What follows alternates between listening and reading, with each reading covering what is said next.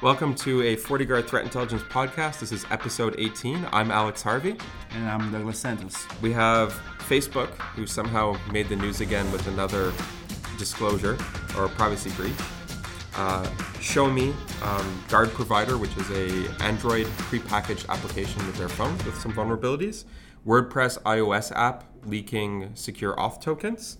And IE Edge, vulnerabilities that have not been patched but disclosed.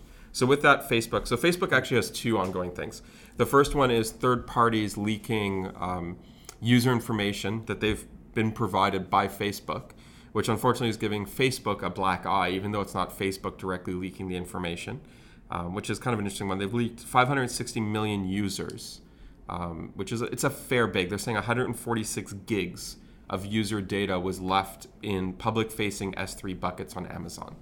Which is a very well-known security practice, publish it everywhere, and it's incredible how these things still happen and fails to be enforced by big companies like this. And there was passwords in them. Yeah. Clear text passwords. They're not certain, the researchers are not certain if the passwords were user passwords for Facebook or passwords for the third-party application that's linked with Facebook. But that's still a massive disclosure or breach, if you want. Not Facebook directly, but Facebook information, again, through their third parties. Yeah, but that was not it, right? There's still...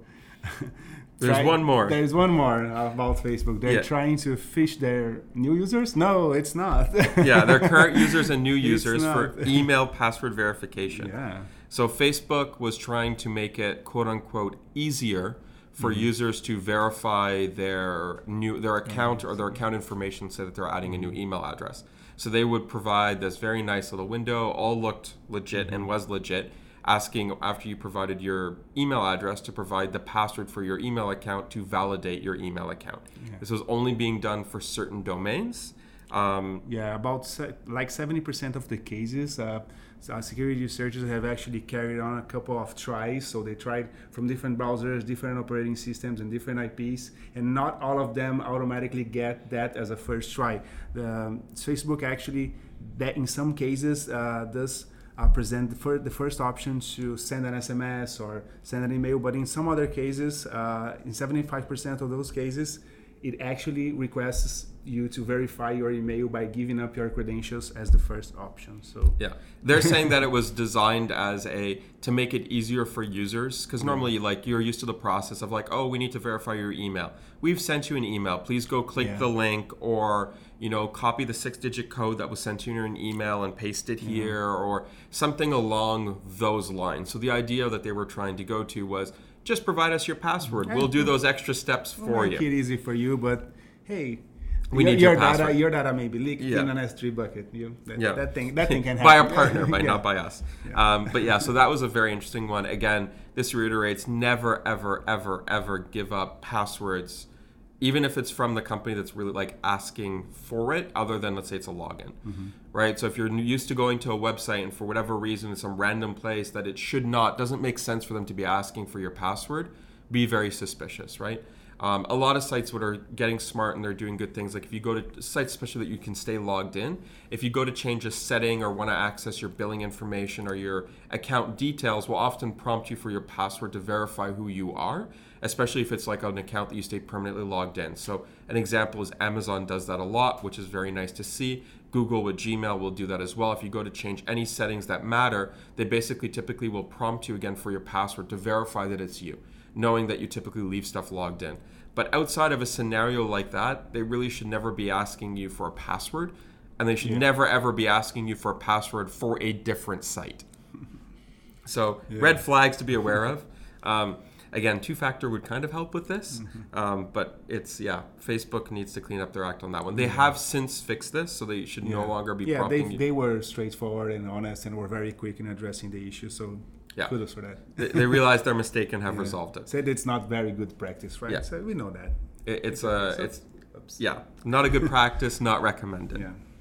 So with that, Xiaomi. So Xiaomi has a line of cell phones that they've been selling for a while. Very popular, high-end, mid-end, and low-end Android-tiered devices. And one of the things they package with it is called Guard Provider. Exactly.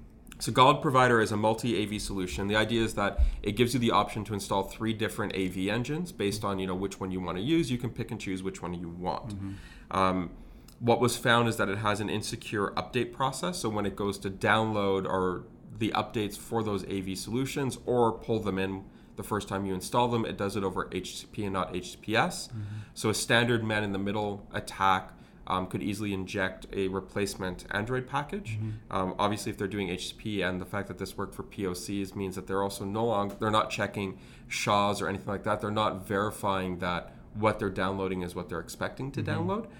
So there's obviously there was issues there that they needed to resolve. Yeah, the first issue was obviously the possibility of man-in-the-middle attack by exploiting the fact that this update process was carried over HTTP, but also it actually did leverage the man-in-the-middle issue to force an AV downgrade. Not actually a downgrade. There's actually a predefined list of priorities when selecting the AV, and the first one was Avast, if I'm not mistaken. And when Avast was first scanning for malicious activity on the device, it did actually download the package. But if you are running on the same network as the device, you're able to interact with that session and reset the connection, and then it will force the guard provider to go to the second in the list, which actually had vulnerability. So. By you being, and it used HTTPS as well. So when it was downloading the package, what all the attacker needed to do was supply with a corrupted package that was exploiting a vulnerability inside this SDK for this second antivirus, and then it carried on its attack. There was multiple vulnerabilities in the same program because they used multiple SDKs to develop it, essentially. I think there was 2 or 3 vulnerabilities total found in it. So it had to be changed. So it wasn't great. It was all triggered by man-in-the-middle, and one of the things was the insecure connection was part of it. And there was obviously the fact that they could basically force it to download, and in there they could actually put malicious content and allow it to escalate from there. So anyway, it's an interesting one. Again, kind of like the ASUS one we talked about in a previous podcast, built-in tools not necessarily being written to the same standards or being vetted completely. To their credit, Xiaomi has already patched this. It's been resolved. Yeah, it's being all resolved under responsible disclosure. Yeah, and they've disclosed it responsibly, and they've handled it. So it's nice to see them taking the right steps. Yeah. And it's not like it's the most obvious one, but the insecure connection usage is one that's a little bit. There was other things in there as well, but combined together means that it should have been. Yeah, of course. should have been looked at a little differently. Yeah, especially when you're writing software that's supposed to protect the network. HTTPS would help a lot in this case. Encrypted connections, checksums are the other ones, verified sources. A couple of commands there. There's a few that are typically used for this that were skipped in this case. Yeah. This leads us into WordPress, which is another very nice one. So this time, your WordPress servers are safe. Yes. For the moment. Yes. For now. For right now. Maybe. Probably not. Yeah. A vulnerability in the WordPress iOS app. Basically, the WordPress iOS app was leaking secret auth tokens to third-party sites. So the WordPress iOS app on your phone allows you to write a post for WordPress. One of the things it can do is you can use your images can be stored on a third-party site like Imgur. What was happening is those third-party sites like Imgur, when the images were getting posted, the auth token, the secret auth token, was also getting pushed at the same time. So obviously there was a little bit of code there where someone reused code that was being used normally to post content to WordPress.com. It got reused when posting to third-party image sites. So essentially your secret auth tokens ends up in the Imgur logs.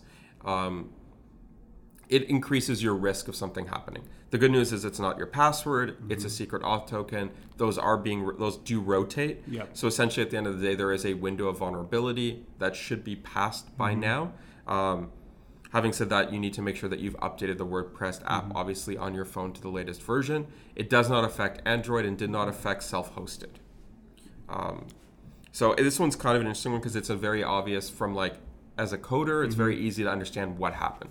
someone literally copied and pasted code that was used somewhere into a new area, and that was one of the variables that was getting posted with it, that all of a sudden was getting posted to third-party image hosting providers. At the end, the security of your token lies within those third-party providers, right? Yeah, and that's the risk, right? Is all of a sudden your token which is kind of like the thing that happened with Facebook as well. Yeah, exactly. Well, worse, except these providers don't even want it, and they're getting your secret data. Yeah. Whoa! Don't send this to me. Don't send it to me, but you're sending it to me. Yeah. So it's very possible that information ended up in their logs. Yeah. So at some point in time, if something happens to their logs, and a lot of companies don't necessarily consider their logs to be, a high security item. They're important and they need to keep them somewhat secure, but it's not something like that they're worried about, like they're worried about their user databases. Keeping encrypted and high, it's kind of because oftentimes the only thing it has in it is going to be like your IP address and maybe a session ID that might tie back, but it's going to be very difficult to tie it to a user. So they're going to look at logs as being lower security, if you want, than their main database. Yeah. Which is fine. Yeah, that's makes sense. Kind of how it works. Oftentimes they're being analyzed. They use them for their analytic platforms and everything else. But in this case, there is critical information that was getting pushed into those logs unwillingly. Yeah. So you can't blame them. Yeah. It's not their fault if that gets leaked. So that brings us to the last one, which is IE and Edge. So that's a very interesting one. Yeah, this is a Microsoft vulnerability in IE and Edge. I'll preface this by saying that Microsoft has discontinued both of these products. Yes. More or less. I think they're still doing security updates for them. But other than that, they are planning a replacement. I think the replacement's already been announced. It's Chromium based. So essentially the new Microsoft browser will be built on top of the same core as Google Chrome, which will probably help them with some of the vulnerability issues, stuff like this. Yeah, just make sure that for now, since there's no official response to this blog, and just make sure that you're not running Edge and IE. Or IE, yeah. You switch to something else. Since there's proof of concept code that was released in March 30. So yeah, it allows for universal cross-site scripting. So if you're running tabs with like your social media and your bank accounts or anything that's sensitive to you, and you visit a page that has this exploit code hosted in it, it could allow for the stealing of sensitive data like cookies or credit card information or login credentials. So there's something that should be done. Just don't use it for now, I guess. If you're running in high sensitive environments, if you have other tabs that have sensitive information, I would refrain from use it, at least as we don't have a patch for it. Yeah. Our recommended use for Edge and IE is to download another browser. That's what you use it for. Once you're past that stage, you're good. That is my personal opinion. But in this case, that is the recommended solution. Yeah, in this case, for now. So it's the same origin policy exploit, which basically means that you can have code that's not part or not hosted on the correct domain being used to target that tab or that information. So it's been around for a while. It's been corrected in most other browsers for quite some time. It's quite a severe problem because it basically allows, if you want cross-site scripting. Yeah, basically cross-site scripting, but it's on the it's more fundamental than that because it's even deeper than that because it really does allow the injection of third-party code in a dangerous manner that's unapproved or unvetted and unwanted. So it's a very high-risk one. The biggest issue at this point is that it was released to Microsoft over 10 months ago. They did not do an official response. And the person who did the research disclosed it. We don't know the circumstances around what happened or the communication. All we know is that there's a POC now at this point in time that has been released and that there is no patch yet from Microsoft. I'm sure they will patch it very quickly. They typically are on top of it, so I'm sure something happened in the communication around this. And it'll be interesting to see if we hear anything more about it from that point of view. But for the moment, the fix is run something other than Edge or IE. So if you're going to use IE or Edge, use it to download something else. That's for now. Hopefully this will be solved by a couple of weeks. Yes. And with that, that's all we have for you guys today. Have a good one. Have a good one, guys.